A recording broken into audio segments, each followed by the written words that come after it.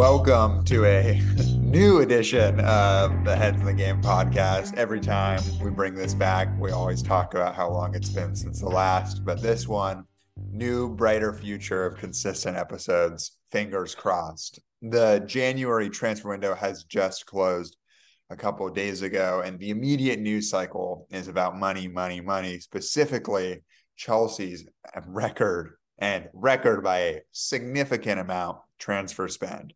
We'll of course talk about the transfers that happen, that occurred in the Premier League. Not a lot happened elsewhere in Europe, but also what this means for the landscape of European football. 2 years ago, we talked about the dangers of the Super League, that the worries of financial doping, creating a product that simply push others out into the periphery. It appears we might have achieved that, or have we? We'll discuss that and also look ahead to the second half of the Premier League season with Arsenal sitting in pole position for their first title since 2000 and Turner. 2003, 2004. Since the Invincibles season. 20. Yeah, thanks for shouting me there. That would have been, you had to keep me on my feet. I'm not a new fan. I'm not, you imagine? Like, oh that yeah. Voice you hear is Turner, representative Arsenal fan. I am Charles, sort of confused Chelsea fan pondering his place in the world. Yeah. Well, I feel like maybe before we get Super League, let's refresh on both our teams, like the window in general. You saw an absurd amount of spending, and I think where again what we'll get to is not just from the big teams. It was, I mean, obviously Chelsea headlined the show, as you could say, but teams like Bournemouth, teams like Southampton spent millions. And I think the winter, it being the winter transfer window, I think also highlights this absurdity, as usually that is a window that there's much less action, teams are less willing to sell. And so you wouldn't see astronomical numbers like we saw this window. So I think that's also put an asterisk on this window. But I mean, I think we have to start with you, Chaz. I believe you guys signed 8 players. Am I getting that right? What was the final tally? You lose count pretty quickly. Yeah, I've lost count. But give us the rundown, the ins and outs. Yeah, so of course, the general landscape of Chelsea was that Roman Abramovich is forced out as owner after the Russian invasion of Ukraine. And what that means is, since he took over the club in 2003, that Chelsea has always been characterized as just like buying, the randomest assortment of players, or, always buying top talent to make it in, the infamous 2003 transfer window where they bring in an entirely new squad, but also signings like throughout the years. The last example of which was the signing of Romelu Lukaku for $100 million, the equivalent to just lighting $100 million on fire, as we turned out. But so then Todd Boehly comes in, and people are like, oh, like this is going to be a new approach, like a new era for Chelsea. Just absolute madman. Like, this dude is off his nut. And like he, the quotes that come out is, I've always referred to our transfer strategy as like a 12-year-old playing FIFA career mode. But he, like, literally, the reporting is that the World Cup final happens and he just turns to his recruitment staff and is like, get me that man, talking about Enzo Fernandez. So to recap, Chelsea signed Enzo Fernandez for a British record, also a Portuguese record, and even the sell-on clause was an Argentinian record. I didn't see that. That's pretty good. Yeah. For River Plate, was it? Or right? Is that where it came from? Or they bought Mykhailo Mudryk from Shakhtar Donetsk after pipping Arsenal. They signed João Felix on loan. They signed Badiashile from Monaco. They signed Madjuke from PSV. They signed Malo Gusto from Lyon. they signed Andre Santos from Vasco da Gama. They also, including signing multiple youngsters, Pietro Fofana, this Ivorian striker that, to be honest, I'd never heard of. I think that's it. But the figure of Chelsea, and we'll talk about this in a different context, is that Chelsea's transfer spend alone was more than La Liga, Serie A, Bundesliga, and Ligue 1 combined. It was a unbelievable transfer window. And the sort of Chelsea obviously needed acquisitions. They're sitting in 10th place in the Premier League, but this is both a unbelievable sum of money. And if you look at the amount of money that's been spent on that team in the past 2 windows, and then look at the team, it's not exactly like Real Madrid Galacticos. It's like sort of shit in some compartment. So yeah. I mean, it's fascinating. I'm so excited for this Fulham game on Friday to watch you guys because, as I think some have remarked, you have no idea what the starting lineup is going to be, and I think we'll get into this later in the episode with our predictions for the second half of the season. But I'm very intrigued to hear, Chaz, what you think Chelsea are going to do with some of what you 2 years ago. I think the two players who won you Champions League, Havertz and Mount, what their roles in this team are. I mean, it seems like Pulisic is a goner, but I mean, we'll save that for predictions. But it's just like the I guess how you would consider. I mean, they're not even dead wood though. Because they're not dead. It's just like the old the lasting players from the old regimes, how they fit in and whether they have a role to play in the future. But I mean, before obviously it's quite easy to shit on Chelsea's spending, and it is absurd, and I think it's quite frustrating.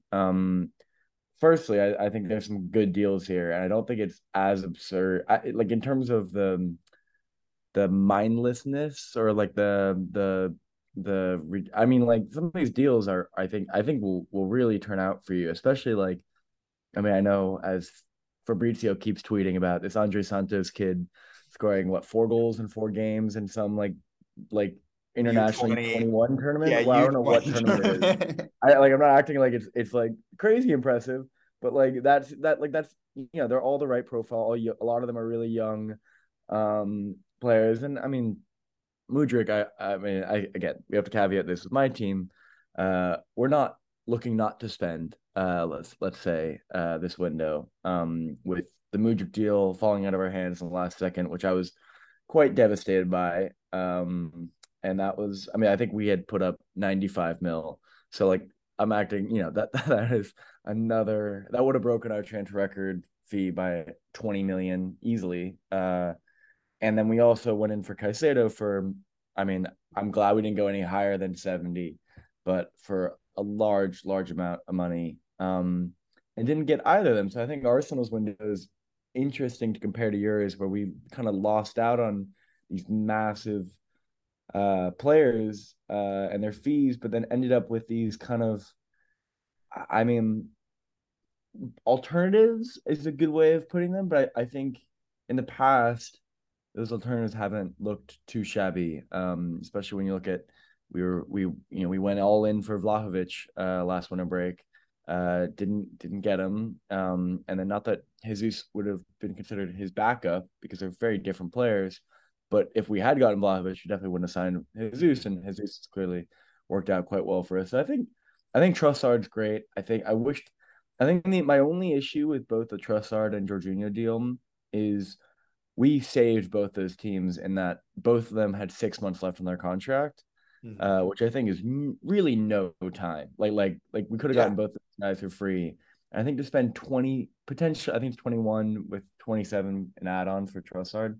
I just thought that was a little bit too much money, to be honest. Obviously he's really good, but that just makes it seem like what if he had a year left? He's like a 60 million. Yeah, and the other thing I just like I don't know. I thought that was a little too much money, but he's good. I mean, I don't know, he's Yeah. good, and obviously these are players who are just gonna propel us, but just basically just add to a stable bench to ride this title challenge. This But is what I'll say about yeah, Trossard is, I think Arsenal have obviously been extremely impressive this season, but there has reached a point in every title challenge, it reaches a point where, you know, sustaining levels of form past small injuries, or you need the ability to, especially as you go. I mean, I know we've talked about this off the podcast, but that Arsenal really, really want to lose in the Europa League. Like that is number one priority, is like throwing yeah, the Europa League game. And, and they obviously lost in the cup against City,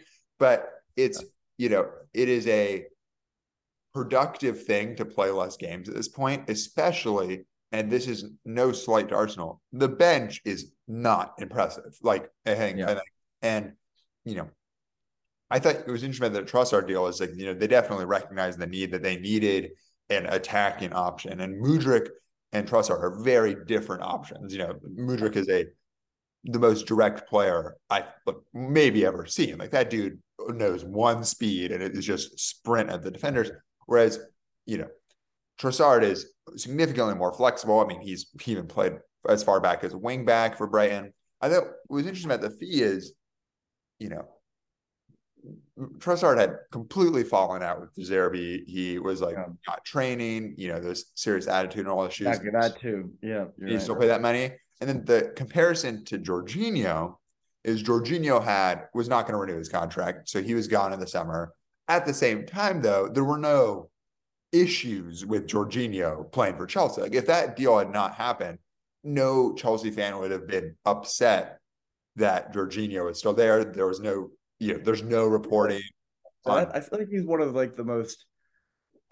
I mean, I'm speaking for you guys, but considering the pedigree of Chelsea players we've signed, it felt in a similar mold of like because he was 31, he's somewhat slow on the ball. He kind of gets picked on a lot for like Chelsea's downfalls, especially recently. Obviously, then you can flip side, and he probably was crucial to your guys' Champions League and Italy's Euros wins. But like, I feel like Chelsea fans, most of all players to get rid of, I feel like he was probably up there. Am I right? Like, no, like I don't No, think people I were don't think. pissed. Like, oh wow, they took our. Maybe I'm Yeah, speaking Arsenal my fans. worry about the departure of Jorginho is that I think he's a flawed player for sure. And I think within a certain system that he's a great player. And I think that what Potter envisions for the future of this team does not necessarily fit Jorginho. And that's totally okay. The downside, though, is it leaves us pretty unbelievably light in midfield with, a some of the reporting was that it's about integrating, Andre Santos into the first team. But right now our midfield options are not very good. Conor Gallagher, like hate to say it, like if the reports of that Everton bid were true, that they were bidding 40 million, I was like, take that in a heartbeat. Wow. I But mean, Mateo, yeah, I think he's look, this is the problem with, and this is the other problem with Chelsea's transfer spend, is that it means that if you're going to spend $100 million on 5 positions, the expected level from the other players is so high that it's almost impossible. And it's, this is why the Chelsea academy system and integrating youth players, like for example, under Mourinho, were so criticized, is because it was impossible for players like De Bruyne and Salah and Lukaku at that point to break into the first team, because Chelsea would just spend 80 million on their replacement. You know what I mean? yeah, And so yeah, I don't know, college time, but it's Jorginho's had tremendous great moments, and he's like the cliche serial winner. Like I don't even know if that matters, but he's demonstrated that he can play a significant role at the highest levels of international and club football. So I think it's not. yeah, yeah. It'll be interesting. And then all the reactions for Jorginho is like he'll either we either hope he never plays or he'll win at the league because he like a lot of people were like it's the Yeah, signing of the win up window, and others are like me who's just kind of hesitant. And I'm also just indifferent. I'm just like I still just hope Party doesn't get injured and he doesn't play a significant role in our title charge. But I'm happy for him to come on in the 78th minute, calm things down, play a couple passes, and get us through a game. Like that's what I think he's there for. So, yeah, I think it's a fascinating transfer, and we'll see how that plays out. Maybe Chaz, just I feel like something that I want to just question you before we move on is just so do you have any understanding of how Chelsea have gotten away with all this spending? I have, with some reading into it, because it just has made no sense to me and a lot of other fans, with financial fair play, if that even exists anymore. That Bowley has somehow maneuvered around financial fair play through these longer contracts and potentially these installment bids. Is that what he's done? So Because there's it's brilliant if that is. I mean, there's maybe brilliant. I don't know. Maybe some also clever, idiotic. I mean, 9-year deals are 9-year deals. yeah. But So the way financial fair play is supposed to work is that it's supposed to discourage this exact behavior. But when you spend on a transfer, the transfer fee is not, you don't, like for Mudryk, or like, let's say for Enzo Fernandez, the balance is not 120 million on this fiscal year. It is amortized over the length of the contract. There does exist a contract limit, but what Chelsea have done is basically all of these 9-8 year contracts, they put the first 5, I think the cutoff is actually 5, on a significant, on the first, like on the actual contract, and the next 4 are considered a club option, which means that they'll take them unless something else. So wait, like a year extend, it functions like that? What do you say? Sorry? Like it functions as like a year, like how the players are like, oh, he had an option to extend by a year. Like yeah, it's exactly like that. But it's like trigger that. Yeah, but it's on the club side, not the player side, and so it basically means that but it adds up. So while this is true that you can distribute a $10 million contract or $100 million transfer fee over the next 10 years, at the same time, when you do this with 10 transfer fees, it is adding up. And so the problem is that they're running into issues both on registration issues, and also like just financial issues. The big thing, though, is that there is new rules coming into next year. And so next year is that you can only allowed to spend certain percentages of your actual income on transfers, on wages, agent fees, etc. And so Chelsea have been clear that Clear Lake Financial, this financial group that is backing the deal, that they're beating that deadline, that they're getting as much of business done to sign under 25 players before their transfer spend has to be reduced for financial fair play. And so the thing that could mess this up is Chelsea are basically doing this in the hopes that somehow they make it from 10th to 4th this year, or they win the Champions League this year, which is, I think, fairly unlikely. Because the financial win, the difference between not making the Champions League and making the Champions League is just unbelievable. Even the difference between Europa League, you make 5 times as much in the Champions League as you do in the Europa League. It's, so yeah, I think it's interesting. Chelsea have always lost a lot of money. They lost, I think more than £1 million, or like right around £1 million a week under Abramovich over 20 years. So they're used to losing money, but they've sort of done some clever accounting to figure out the rest of it. Crazy. Should we, before we just get into this, I'm just trying to think of like any deals that I liked by other teams really quickly.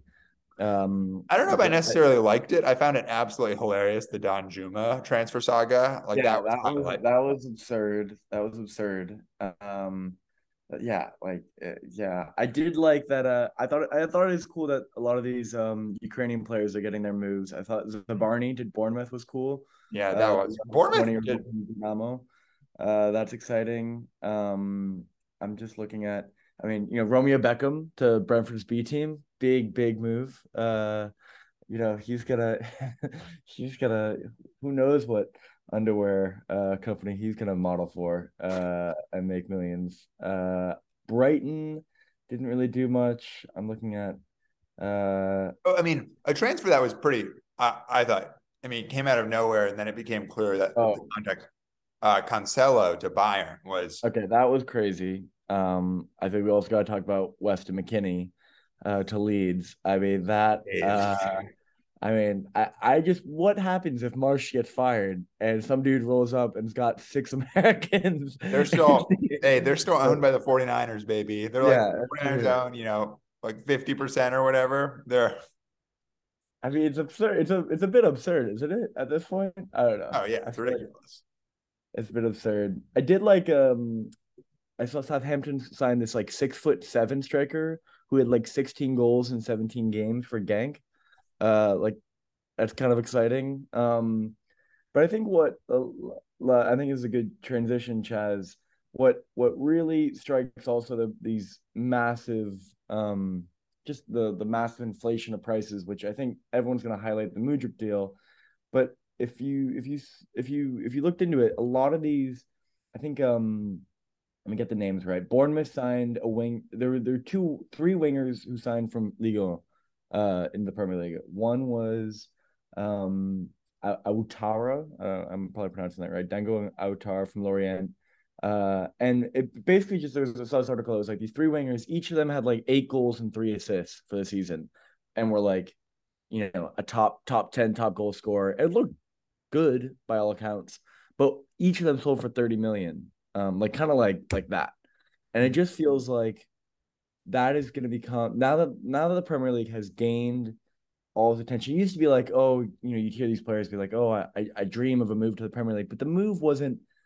I feel like it was categorized by obviously the competitiveness, but it wasn't like if I got a move, if a player from the Belgian league got a move to the Serie A, it wouldn't. I don't know. The pedigree between moving to the Serie A wasn't anywhere different than moving to the Prem, which now even the lowest teams, the lowest budgets, like a Bournemouth, have just by staying in the Prem, they offer players so much more money, wages wise. I mean, it's insane, and especially on the cusp of is bringing up a lot of things right now. So I'll try to hone it in. But I just I don't know if you gotta. saw that. Did you hear the report that Apple TV is trying to buy the Premier League rights for like 10 billion or something? That Yeah, the like they domestic. realize that will, and it will, if Apple TV for their streaming platform buys the rights to Premier League, I mean, we'd have to get Apple TV. You mean like? Yeah, I think the rights that they're bidding for are just the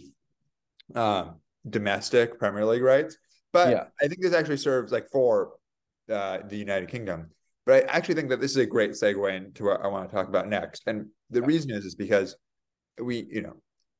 there has been a tremendous amount of attention paid over the past few days as to the transfer imbalance that we highlighted earlier, the amount of money that Premier League teams have that other clubs do not. I mean, if you look at, for example, Italy, which used to be the preeminent league in the world in the 1990s, and is now unable to spend like any money because of just financial conditions.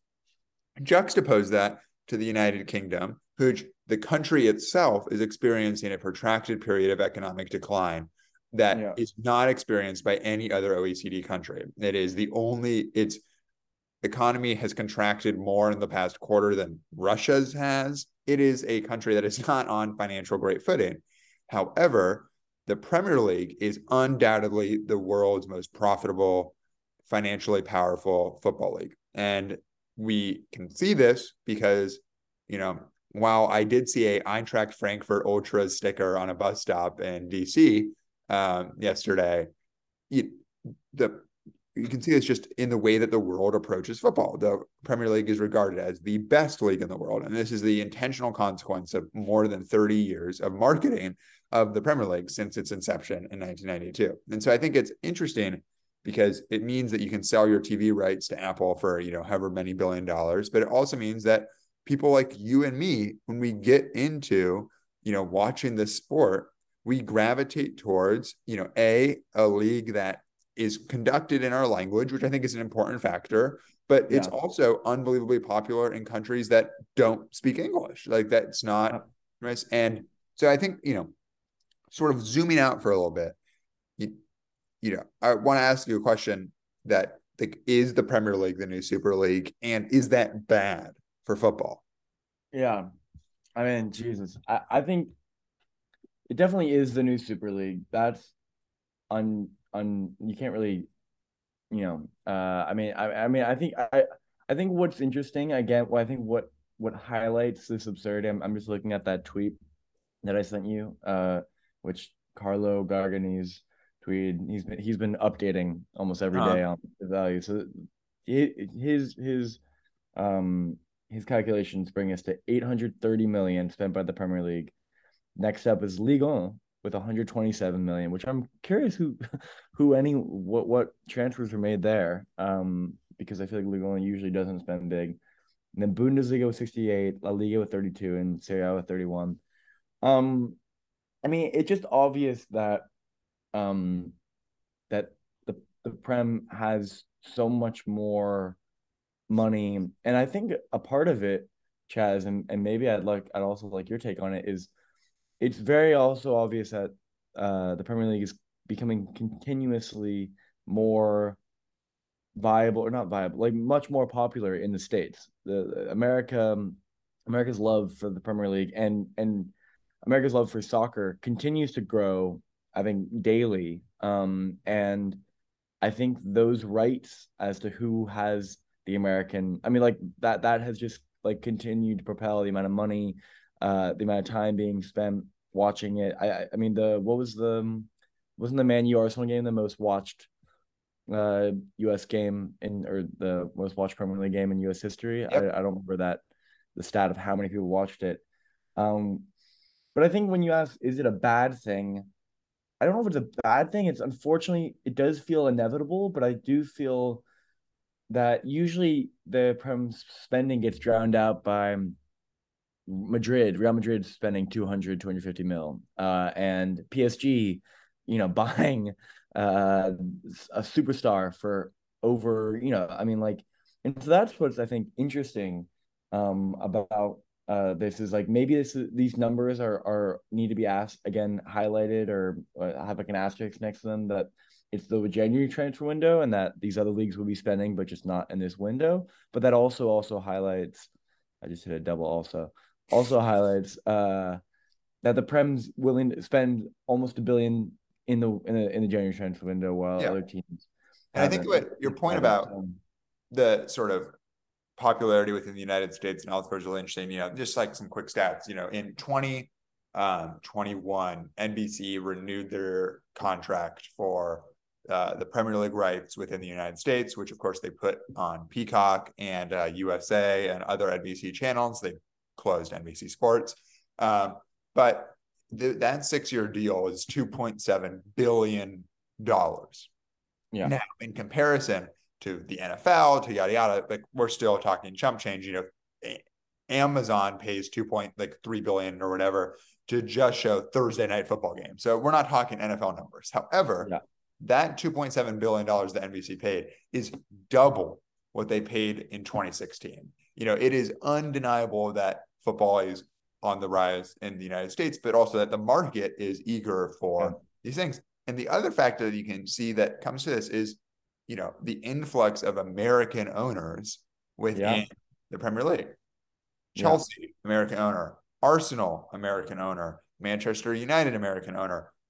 And that is just the three that we're talking about at the top. Liverpool, they're exploring selling, as are Manchester United. But, in all likelihood, if it's not a state-owned, if it's not a state company, it's an American owner at this point.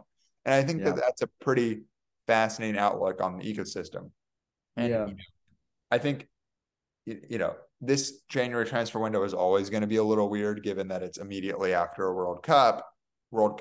You get players like Enzo Fernandez who, are unbelievable at the World Cup and also have great underlying numbers. Like it's not like sort of oh my God, like we're just buying him because he's good at the World Cup.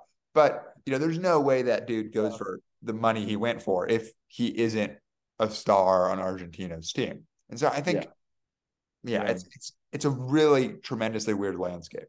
Yeah. And what do you think? I mean, I think what's even more, again, striking about the spending in the winter is that, like, it's also so obvious for a team like I'm just focusing on Bournemouth because I think Bournemouth's the most fascinating example of this winter of a team that didn't spend literally the entire summer, sacks a manager, and then goes out and spend, I think it was 75 million this window, and it just shows you how much they need to stay up. That, like, staying up now is so critical to these teams' financial situations. That you're just talking about the difference between, like, Europa League and Champions League. Can you the difference between Championship TV rights and Premier League TV rights are and clearly even with drastic. Or what's the word? Yeah, even with parachute payments aside, but I mean, you just have to look at a player like Weston McKennie. Like Weston McKennie, look, I know Juventus are in the shit right now. Like, that is, we could devote a whole other episode to talking about Juventus's financial irregularities. But regardless of that, like, Weston McKennie is, was playing for Juventus. He was not the star. He was not, but this was not he was rotting on the bench.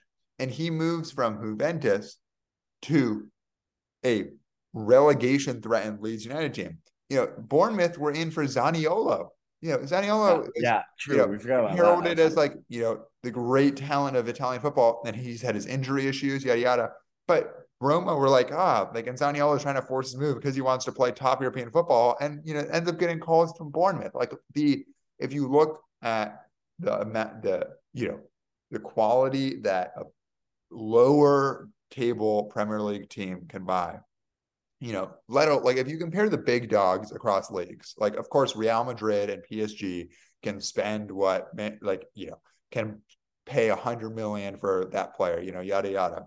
But once we get past, like, the top 4 or 5 teams in those leagues, there's no competition. There's no comparison between what an Elche in La Liga, or a Montpellier in Ligue 1, or a Werder Bremen are going to pay in comparison to Leeds United, to Southampton, to So we're going to play into intro as we reset the call, and we'll be back right after this.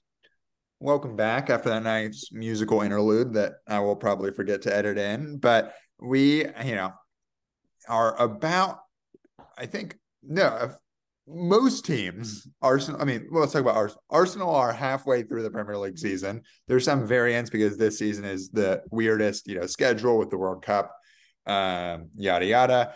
But, now looking ahead to the second half of the season, it has been a unbelievable season. And I'm going to read you the table right now, and we're going to see that this is not exactly what we expected. So I'll start from the bottom. So wait, real quick. We did do Premier League predictions. I feel like we did do a podcast before. Like, that was like one of, I think we've done maybe even one like that might have been our last podcast before this. I think we did in September. Yeah. Like, that is gonna be insane to hear. Where I was, we gotta, and we'll get fourth, and Travis like, damn, he really put his neck on the line. Like, he's gonna get destroyed. Not that anyone else. Like, I'm sure Chris was feeling the same way. It's not. I'll listen back to that, and we'll do that next week. We can reflect, or later on. But so bottom three. This is not surprising. Southampton, Everton, Bournemouth. Then we have Wolves. Then West Ham. That's a surprise. Leeds in 15th. Leicester in 14th. Who? Leicester were the worst team in the Premier League at the start of the season. Then, like, won every game for like 3 weeks, and then have lost 4 of their last 5. Nottingham Forest in 13th. Forest have really brought themselves up. Yep. They're like, not that 6 points is that. I guess they've only lost 1 the last 5. Crystal Palace in 12th, which is, I think Crystal Palace has been 12th for all of history and all of humanity. Aston Villa in 11th. This is where it gets really wild. Chelsea in 10th, Liverpool in 9th, Brentford in 8th, Fulham in 7th, Brighton in 6th, Spurs 5th, Manchester United 4th, Newcastle 3rd, Manchester City 2nd on 45 points, and Arsenal with 50 points and a game in hand. Of course, Arsenal still have to play Manchester City twice in the league. Turner, we're going to start with the big question. Halfway through the season, potentially could go 8 points clear with a win. How are we feeling? Is it happening? I mean, it's definitely on the cards. It would be irresponsible for me to act like, oh, like we're still top 4 favorites at this point. I mean, I don't know, Chaz. It's been pretty insane. I don't think a single Arsenal fan would have told you that this team was going to propel to the way it has. And just reflecting on the season, we really, like, even at Man U, we played really well. I think deserved a draw. Like, we really haven't. I mean, we haven't played City, but considering we played everyone else, um, we've had a pretty incredible season, and this team, which really I think, like, has really maintained it's the same team. He chooses the same 11 every single time. I think that's been quite critical to our success. Obviously, the Jesus injury, everyone thought that was going to derail us, and Nketiah has been playing out of his skin. But yeah, I mean, I don't know. I'm in shock. I mean, every game is still shock because the transition from last year to this year, not that we didn't see glimpses of it last year, but players like Granit Xhaka who have transformed into monsters, and Odegaard being up there for player of the year, and Saka continuing to just excel. It's pretty staggering. And I think, I know if it's insane, if we have this group chat and everyone's like, I think this is what's been really teeing me off about the Arsenal's rise is all the sports pundits. Everyone's like, they've now realized that they're so scared about Arsenal winning the league that they just say definitively it's embarrassing if they don't. Yeah. As if any of them even had us for top 4. And then, I mean, especially, that dude Boovy, the Man City fan, who is like, I don't know if you follow him on YouTube, but he's known for winding people up, but he said it's the biggest, it would be, if Arsenal didn't win the league, it'd be the biggest embarrassment in the history of the Premier League. And obviously he's doing it to wind us up, but like, I don't know. I feel like that's kind of where rival fans have gotten, which is, I mean, also shows how impressive we've been because we're on the course for 100 points, which is insane, Chad. Unbelievable. Insane. So I don't know. I really don't know what to think. Because I do think, like, our next game's at Everton with a new manager. That's not gonna be easy. Like, I'm not like I think every game, not just any new manager. Sean Dyche is back, baby. But do you know what I mean? Like, I'm not like I don't. It's not like I'm now scared that Arsenal are gonna have a shitter like the in the past where they could just not turn up, but just more that, like, I still don't think I'm still expecting this team to have like 2 losses and have to then really bring it back. So I don't know.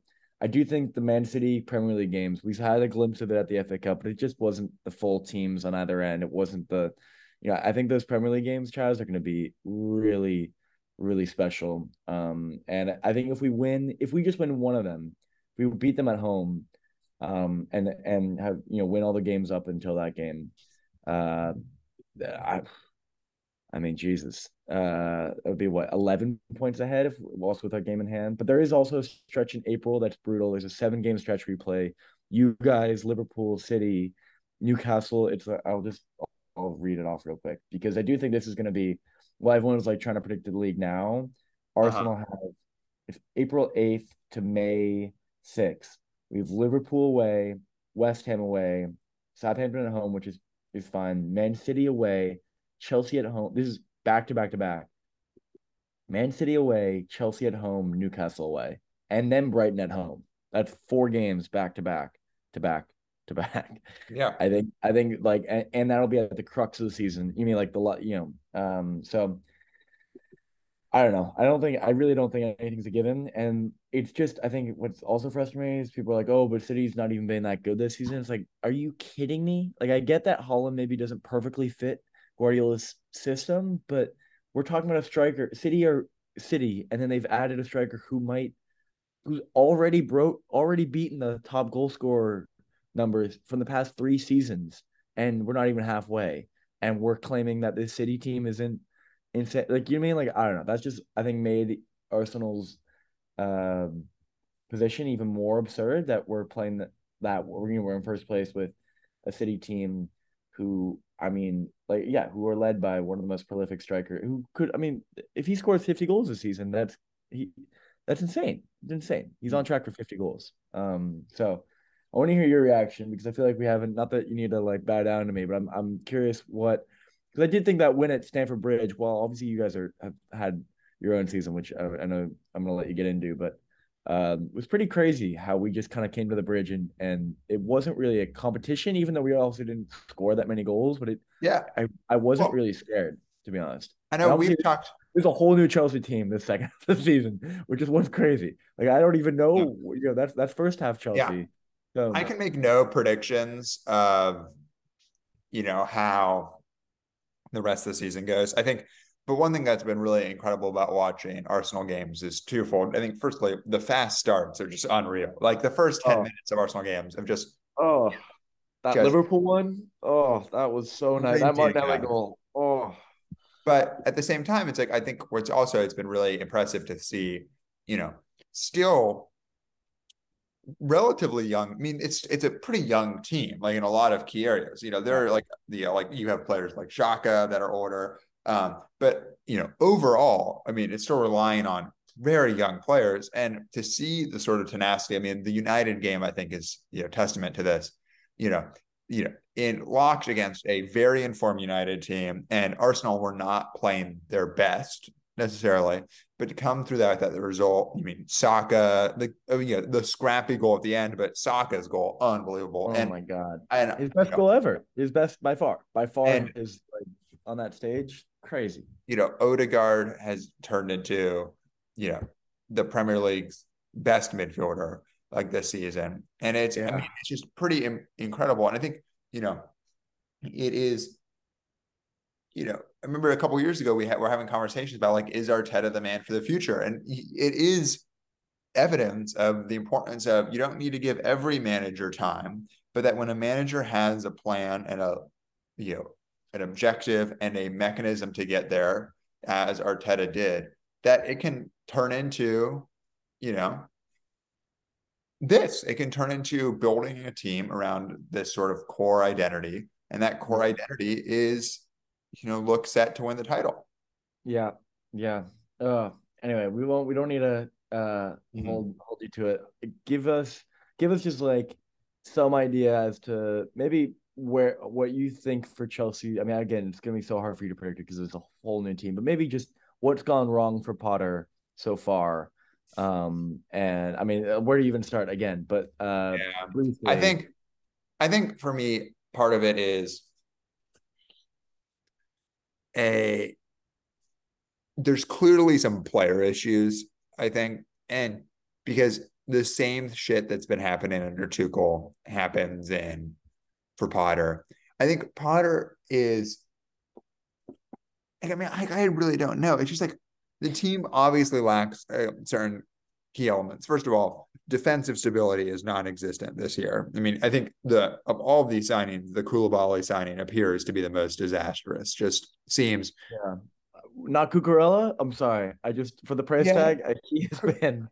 Well, maybe Cucurella. recently. I haven't watched all your games, but No, he was. Cucurella has been very poor. But I think it's a competition between the two, and that's why I think I really am excited about Benoit Badiashile. However, I think Benoit Badiashile is going to not be able to be registered for the Champions League because we are running out of spaces, and we have to register Mudryk and uh, have to definitively select Mudryk and Fernandez, and probably also Felix. I assume like that. Like, there's no way he would have agreed to that loan if he knew that there was a chance that he wouldn't be able to play Champions League football. Yeah. So I just think that there's been there's no attacking identity. There's no, progression. It's just the team has just looked so sloppy for so long that it's just really unimpressive. And so I think, big changes have to be made and big changes have been made, but I'm not, calling for his firing, but I haven't seen, when Tuchel came in, he instilled a system and the team did not play particularly well in that system at the start, but you could see what was going on. Like he was like, we are going to play, a three at the back. We are going to have, these midfielder identities. We're going to have, Mason Mount's going to move more vertical onto left wing. It's just, it's a style, and that's not happening today. Yep. Okay, so should we go into maybe let's start with Chaz, give me your three. Who's getting relegated this season? I feel like that's a good place to start. Who are your three candidates to get relegated? I don't think Everton did enough in the transfer window. I know they've been there and they all, they've been scraping it by. I just don't think they did enough. I think Southampton have looked off it. And I think I'm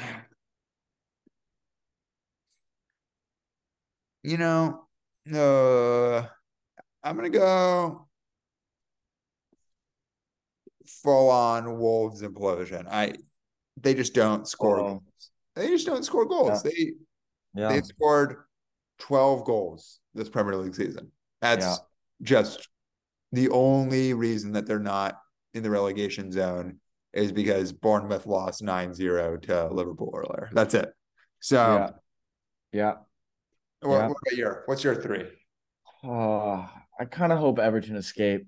I really do hope Everton escape. I really like Everton. I think it's probably my soft spot because my friend Andrew, who's been a poor Everton fan, and so I do hope they escape. But I don't know if I don't really don't know if they will. Especially also for the Premier League history. I think they haven't been relegated since the 40s.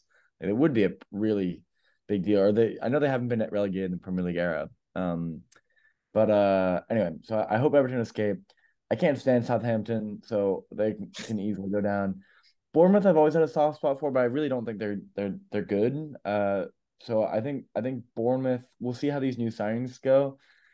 I think it'd be really funny if West Ham went down. I'm gonna go. I'm not that like this is. I guess this is more of like a like who I want to go down than who actually will go down. But so yeah, I think Southampton, Bournemouth, and West Ham. I think Wolves will figure it out somehow. But I agree, they have to start putting the ball in the back of the net, and they haven't done that so far. Okay, those are relegation teams. Let's maybe then go to player, or let's say winner transfer. Who's going to be the biggest winner transfer signing? Who's going to make the biggest difference this season?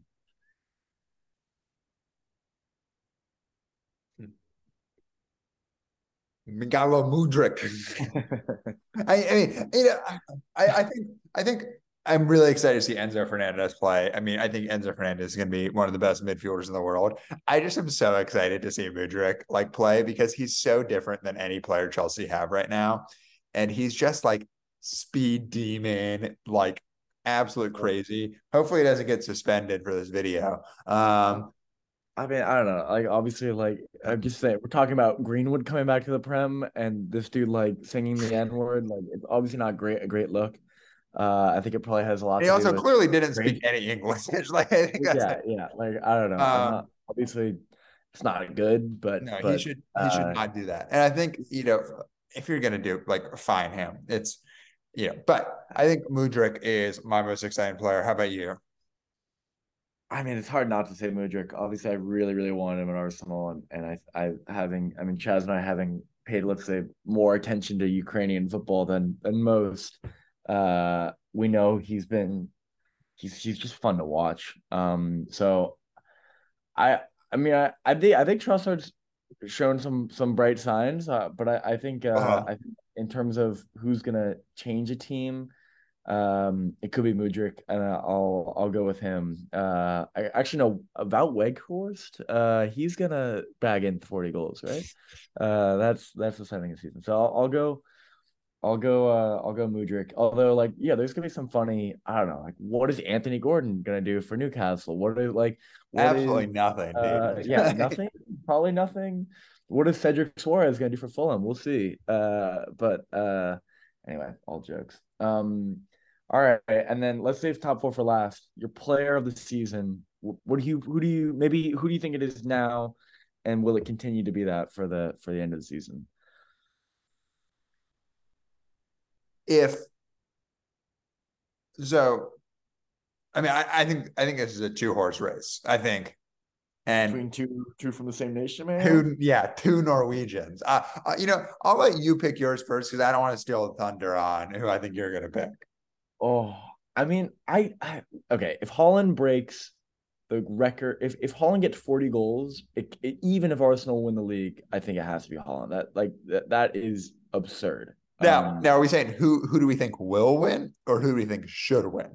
Like, this is but like, I'm obviously biased. I think should and will. Yeah. If Holland gets 40 goals, and then obviously if City win the league, it's not even a question. But even if Arsenal win the league, I think it should still be Holland. I think if Arsenal win the league, Holland slows down a little bit, gets like 33, which is, just not that impressive. And Odegaard continues his form and continues, like, gets, let's say, 30 goal involvements, right? Like 15 goals, 13 assists. I mean, he's been remarkable. And especially to captain the title winning team, I think he would deserve it at that point. But it's hard to argue with 25 goals in 19 I agree games. with this.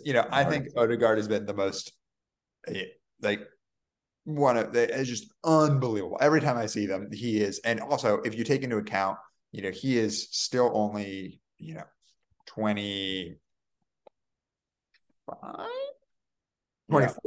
24, captaining the team, captaining a team of a lot of players his similar age profile. Like, even Gabriel Jesus, who we think has been around forever, is 25. And there is somebody just like, if City win the title, which, or I think has like at this point, I would say like a 20% chance of happening. I don't even know. 20. All right. I know we're about to do the predictions, but dude, it isn't that slim. All right. 35. And then, but then Holland. I mean, because Holland's also been, but I'm honestly, I'm gonna go Odegaard. I just think he has been the best player in the Premier League this season. Yeah. All right, top four. I'll go first, and then I'll let you. Yeah, you got to go first. You got to go first. Right. Everyone's been asking for. Yeah. Go ahead, Jez. I think fourth will be.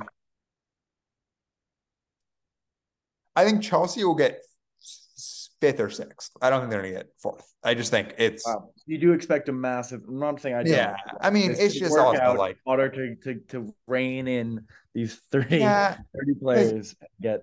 Yeah. But I think there's two things. I think that, and also I think that a bunch of teams above them are going to start, like, because at the same time, like, I don't think Brentford are going to be able to outperform Chelsea in terms of points. And Chelsea aren't like super far back on like a sixth. They're very far back on fourth. And so I think fourth, I'm going to go.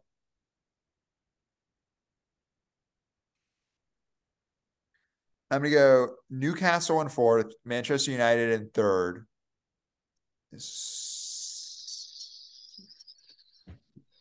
City in second, Arsenal in first. Wow. I'm calling it. Wow. What world am I living in that Chaz is saying we're gonna win the league?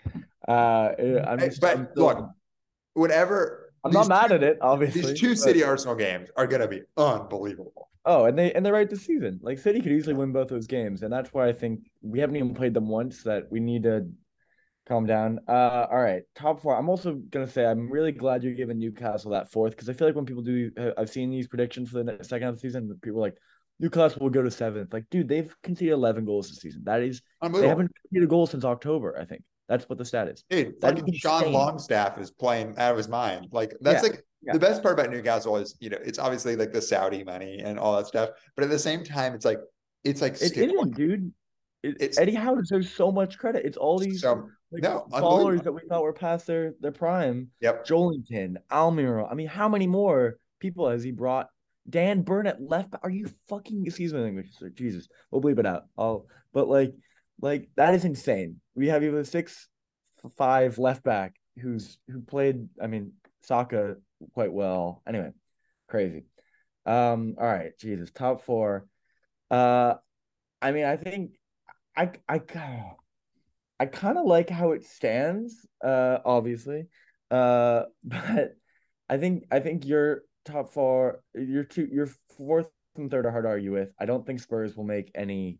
I think Spurs are awful, to be honest. I don't think Danjuma is going to do anything to that, or Pedro Porro. Although they have needed a right wing back for a while, and we'll see how he fits in. So I'll go Newcastle, Man United. I mean, like everyone's gonna shit at me for this, but I really do still think it's a 50-50. I think if you were to tell me Arsenal, if Party and Saka stay fit the entire season, I would go on a limb and say we're gonna win the league. But I still think there's gonna be some dips, and I think if Holland continues to score, like I just we're not gonna be able to compete with that. So I think it'll be close. It'll be neck and neck to the end of the season, but I'm gonna go Arsenal City. I know everyone's gonna hate me for that, especially because Hey, I'm not fucking building it. traitor. But I genuinely think second would be absurd. If we got to 90 points and came in second, I'd be so stoked. I really do think it's on, right? It's not like we don't have a chance. I just think we're at some point it's gonna catch up with us that we have the youngest squad in the league.